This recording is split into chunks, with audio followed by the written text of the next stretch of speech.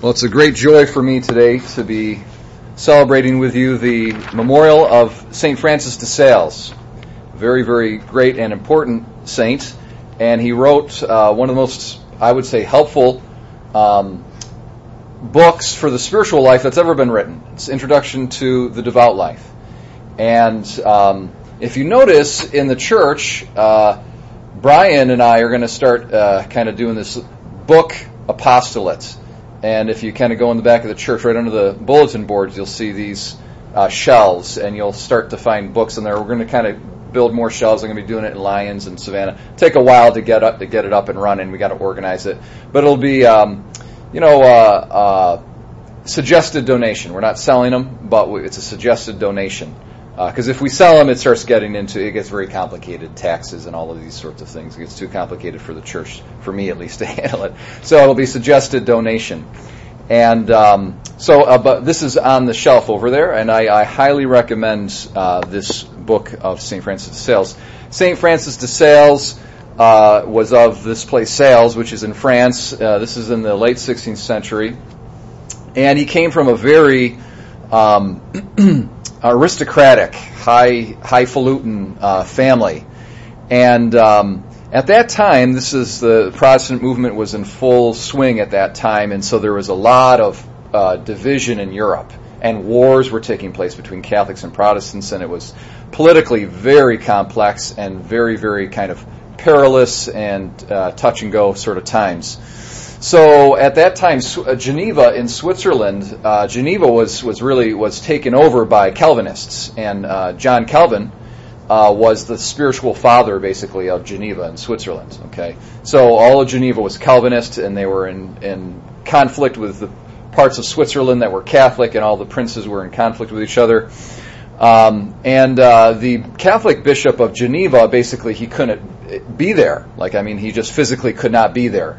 The Calvinists pushed him out. So he was in Annecy, which is a town maybe, a 45-minute drive from Geneva, or a city 45-minute drive from Geneva in France, what's modern-day France. And that's basically where St. Francis de Sales grew up. He grew up in that area. He went to university in that area. His father wanted him to be... he was the firstborn of a lot of brothers, and the firstborn at that time was really, if you were in a big aristocratic family, you were slated to become someone important. So he had a great education. He received a degree in law, and he received a gentleman's education. So he was very, very courtly and well-mannered and polite, and he knew all of how to speak and how to write letters, and he was trained as a soldier, so he knew how to ride a horse, and he knew how to fight with fencing, and all of that. So that's what his dad wanted for him, but he wanted to be a priest. And so there was a conflict of wills between his dad and him. But really, though, it was a conflict not of wills between the will of the Son and the will of the Father, but more so the will of the Father and the will of God. Okay, because God was calling Francis to become a priest. And so here we see in our gospel today, we see, human will versus divine will, and Jesus saying, whoever does the will of my Father in heaven is my kindred, is my brother, sister, mother, so forth and so on. That theme of doing God's will is all throughout our texts today. We see it in the Epistle to the Hebrews, our responsorial psalm, our refrain was, here I am, Lord, I come to do your will. Jesus says, whoever does the will of my Father, so forth and so on. So doing the will of God is the key to the spiritual life. And this is what St. Francis de Sales teaches us through his life and through his writings. And in the case of St. Francis de Sales early on, so what happened was one day he was practicing his riding on his horseback, and he fell off 3 times.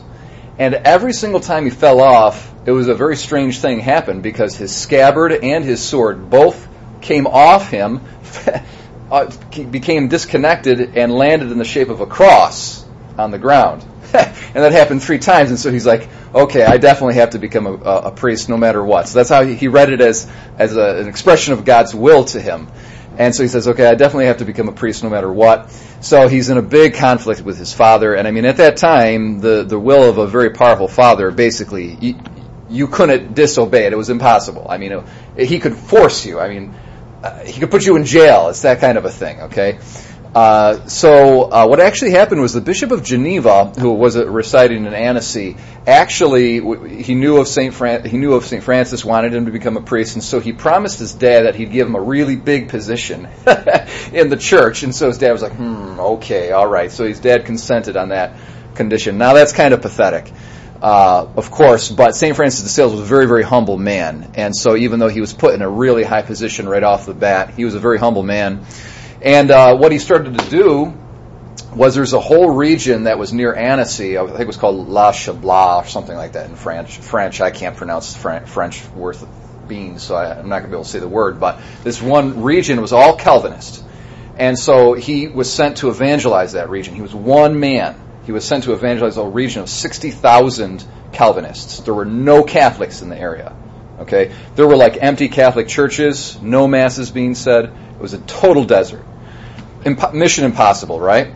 So he goes and he starts saying mass and no one comes, and he doesn't know what to do. He's knocking on people's doors. No one answers. No one opens up the door.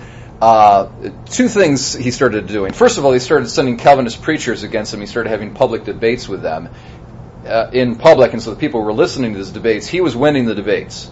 That was one thing. The other thing he started doing is because the people weren't opening the doors, he started writing tracts, and he started slipping them under the doors. Okay, and all his tracts from that time, from his efforts to evangelize, are collected together and translated into English in a book called The Catholic Controversies. It's a very good book. So he was eventually very successful, and thousands of Calvinists converted back to Catholicism in that area over the course of just a few years. So he was a remarkable guy.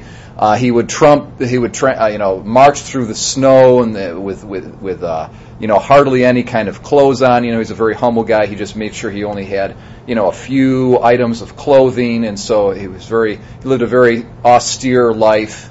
And eventually he was chosen to be Bishop of Geneva, and he started a religious order. He was very famous for being a spiritual director. Even as a bishop, he would write sometimes upwards of a dozen or 24 or 36 letters a day answering questions that were addressed to him. So he, in all his teachings, as in his life, he was one who did God's will. And that really is the secret to the spiritual life. And the other really unique thing, well, it's not super unique, but it's pretty unique, that he said and that he taught was that every Catholic, no matter what their state of life, can achieve the perfection of holiness towards which God is calling us. You don't have to be a monk or a nun or a priest. You can achieve that in whatever state of life God has called you to. And the Second Vatican Council refers to that as the universal call to holiness. So the secret of the spiritual life is doing God's will on a moment-to-moment basis.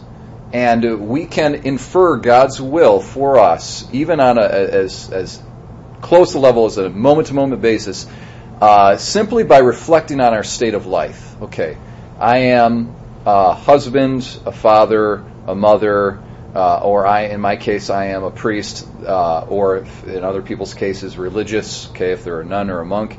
That is your state of life. That's your calling. And you have certain duties that flow from that calling. And really, at any moment of the day, you can really kind of say, put a hierarchy out there, and you can say, what given my state of life is the thing that I really need to be doing right now, should be doing. Okay? And that's God's will for you. And doing that promptly, out of love of God, with devotion, that is the key to growth in holiness. That's how we become saints. And anybody from any state of life can become a saint. That's what St. Francis de Sales taught very clearly, that doing God's will on a day-to-day basis, really on a moment-to-moment basis, is the key to sanctity. So through his prayers, may it be so for us.